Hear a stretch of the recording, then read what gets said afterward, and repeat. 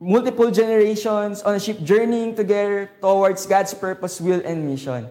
Even though there are differences across generations, we were able to weather through the ever-changing landscapes and seasons. One of our EN pastors, sabi niya, the mission brings us together, and it's the relationships that keep us together. All to say that we are a multi-generational church. That's what we believe we are called to be. We are to be a multi-generational church.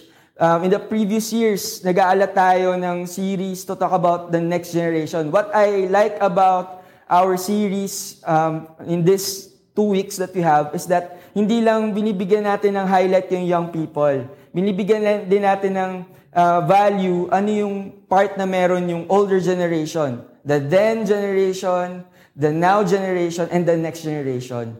All of us have a part to play. And as I prepare for this, naalala ko lang tong passage na to that describes God as the God of Abraham, the God of Isaac, and the God of Jacob. And He is to be remembered all throughout generations. The very reason we are a multi-generational church today is because we serve a multi-generational God. Multi-generational God yung sineserve natin. And as we talk about this, ito lang yung naisip ko, attention that I was feeling. Diba? How do we build multi-generationally with the difference that we have? Diba? Yung older generation, younger generation. How do we make it work? How do we build bridges, not walls or barriers? I was sharing this in the morning service. Yung mom ko, I love my mom and I honor her. Medyo late na siya natuto mag-Facebook.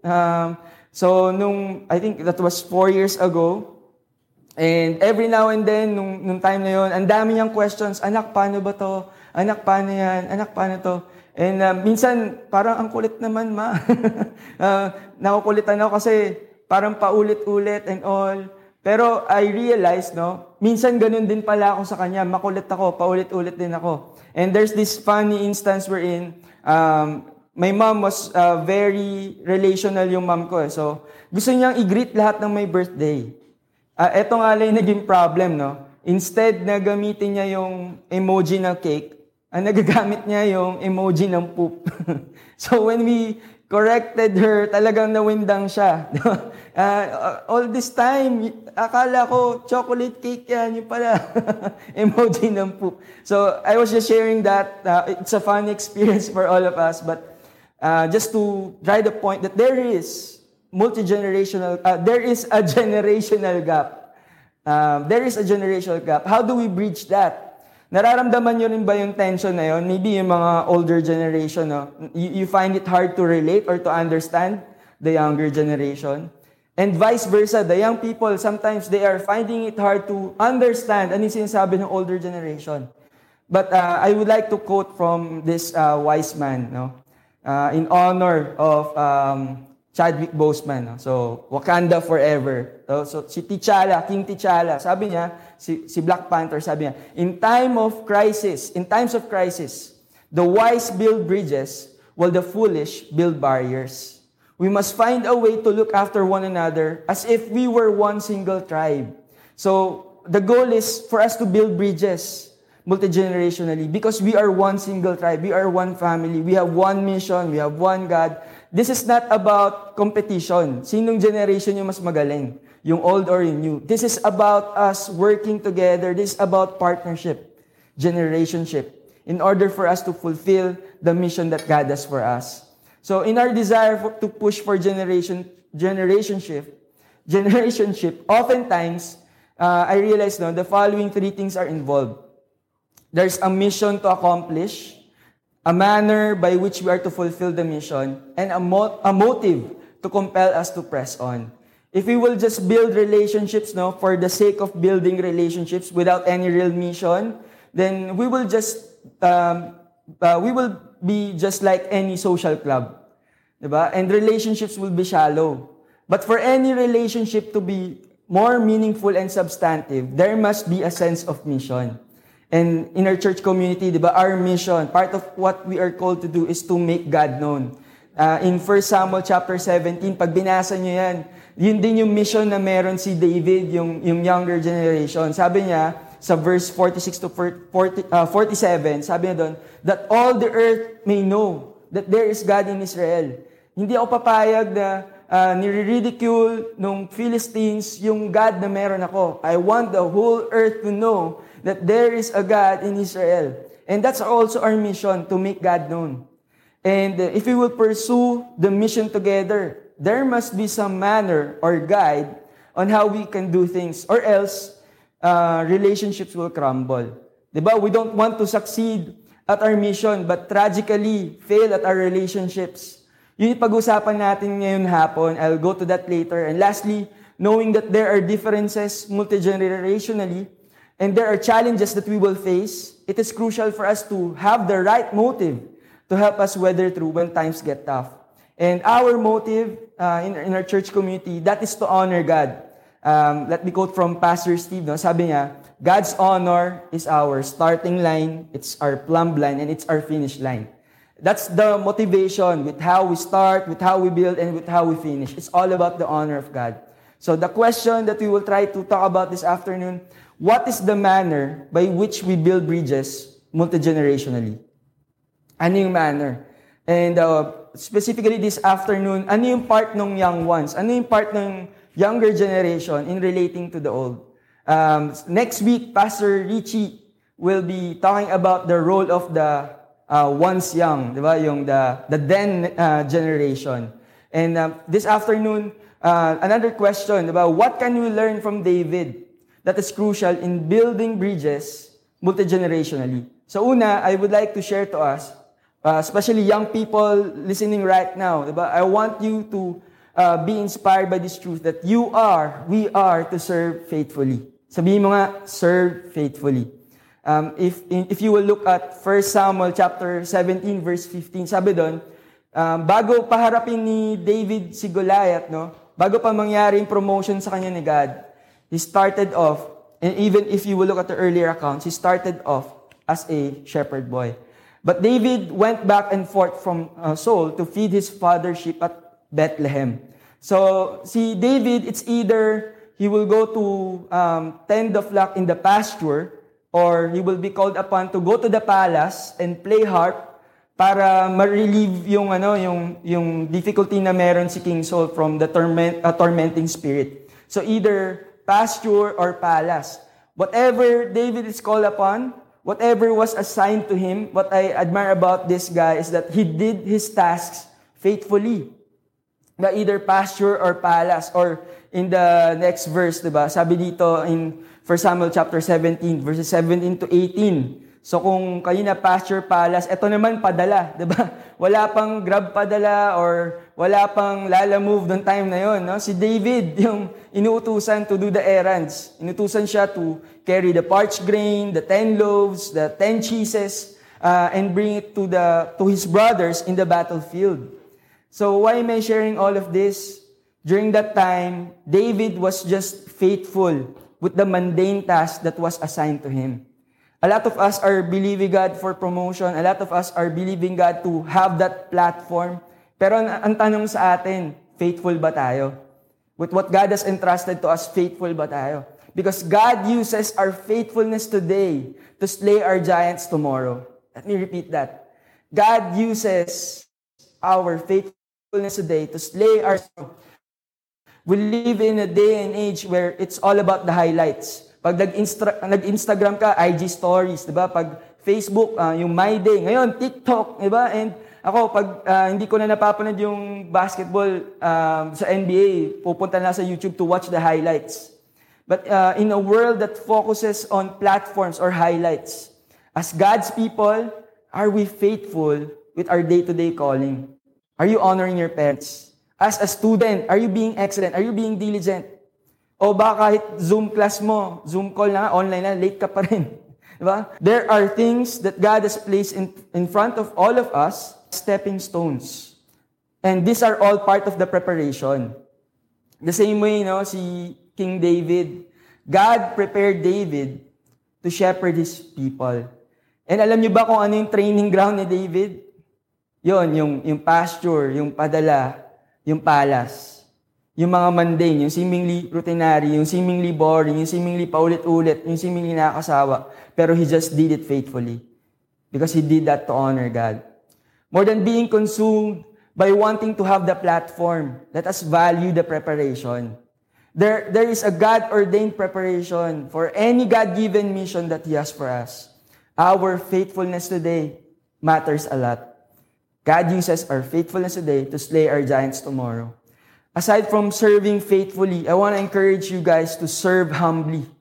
Young people, let's serve humbly in relating with other generations. We believe that you guys are 10 times better. Pero sana hindi tayo, 10 times better ako yung magaling. Umalis ka na dyan, papalitan kita.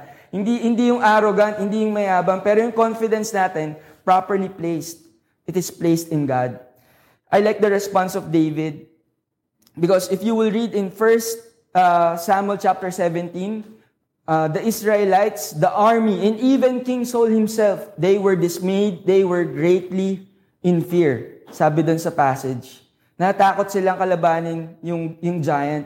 But then, here's David, full of courage, full of faith, looking at the great God that he serves. Diba kung yung mga tao takot no sa giant no. Si David di siya natakot kasi this giant no. Magandang target to. Hindi niya mamimiss yung yung ibabato, ipupol ko sa kanya. So 1 Samuel chapter 17 verse 32. Sabi niya doon, David said to Saul, "Let no man's heart fail because of him. Your servant will go and fight this Philistine." Look at the disposition of David. I am your servant. Verse 34 to 35. Ganun pa rin. But David said to Saul, "Your servant used to keep the sheep for his father. And when there came a lion or a bear and took a lamb from the flock, I went after him and struck him." Because during this instances, no, si King Saul, medyo nag-hesitate siya. Kasi bata pa si King David. Kaya mo ba talaga and all? Pero yung disposition ni David, I am your servant. Nandito ako para maglingkod sa'yo. Sabi niya rin sa verse 36, your servant has struck down both the lions and the bears. Talk about serving humbly. And what I like about this particular instance, si King di pa siya king noong time na yan, si David, some scholars would say, roughly nasa teenage years, mga 16 years old. Meron ba po ba nanonood ngayon, 16 years old? What I like about King David, hindi niya binastos yung older generation. Diba? Hindi niya kinutya-kutya, no? Pumunta siya doon kay King Saul. Kasi expected ng lahat na yung hari, yung may kipag-square one doon sa giant. Because during that time, ang context niyan, nag-agree yung both camp, yung both parties, that they will send a champion. They will send a representative para makapag-save sila ng resources, mabawasan yung bloodshed. And it is expected for King Saul to be at the forefront. Pero, he was so afraid. So, hindi niya binastos yung older generation, hindi niya sinabihan na, mga duwag kayo ganito nga kayo Pero, ang disposition niya, I am your servant. And young people, whenever we see flaws from the older generation, whenever we see na may mga difficulties sila, na tingin natin we can do something about it, I pray and hope that we will serve humbly. That's our disposition. Hindi tayo yung magmamagaling, na arrogante, na boastful, that we look down on them. Pero yung disposition natin, I am your servant. How can I help you? How can I serve you? Next is, in the next verse, in verse 38, sabi doon, then Saul clothed David with his armor. In the previous verse, inalaw ni King Saul si David, sige, go! So ikaw na yung representative natin. So I just wanna honor the older generation, diba? Generally speaking, ang gusto naman ng older generation is for the younger generation to succeed. Tama po ba? And so I wanna honor all the parents, all the leaders, all the teachers, diba? What have you. Maraming salamat po sa inyo. Just like King Saul for investing something that is valuable, investing something that is personal to you, and extending it to the next generation just for them to succeed. Si King Saul, ang binigay niya yung armor niya mismo. Hindi yung armor ng kung sino-sino lang. And I like the response of David. Ang sabi dito, I highlighted the phrase, he tried. So young people, pag merong binibigay sa atin, no, yung older generation, wag lang naman natin basta-basta i-cancel. Wag lang natin basta-basta i-dismiss. I-value naman natin. Naalala ko ulit yung mom ko, no, sobrang na-miss ko yung nanay ko. One time, bumisita ako sa kanila. Tapos, binibigyan niya ako ng birthday gift. Nag-birthday kasi ako na August 2. She was giving me this amount. Tapos, nag-no talaga ako. Tapos, sabi ko, hindi na kailangan, mas kailangan niya yan. Pero I see in her eyes na talagang siya, medyo nasaktan siya. Sabi niya sa akin, anak, tanggapin mo naman. Diba? So, what I'm saying is, wag naman natin i-cancel, wag naman natin i-dismiss. Valuable nga sa kanila yun eh. At binibigay nila sa atin kasi they value us the same way. They want us to succeed. They want us to be blessed. So, tanggapin natin. And ito, sa context ito, David still tried the armor. And alam natin na hindi naman nag-work, but nonetheless, he tried. Ito yung gusto ko i-point. Let us comply first before we complain. Don't just complain, etc. Nasubukan mo pa ba? Hindi mo pa nga natatry to begin with. Subukan mo muna. And if hindi mag-work, aside from complying, if hindi talaga mag-work, let's complement instead of cancel. When we say complement, we find ways. We look for ways to add value and to look for ways pa makapagbigay ng solution. Rather than adding to the problem, adding to the stress, let's complement. Hanapan natin ang solusyon. Hanapan natin ang paraan. Let's add value. And lastly, so aside from serving faithfully, serving humbly, let us serve honorably. Our relationships are not perfect. And sometimes the relationships may not be that ideal. But God, in His sovereignty, has a purpose. Saul and David's relationship eventually turned sour. Alam natin yun na in this account, Saul's jealousy grew over David, for he became afraid that his kingship will be taken away by David.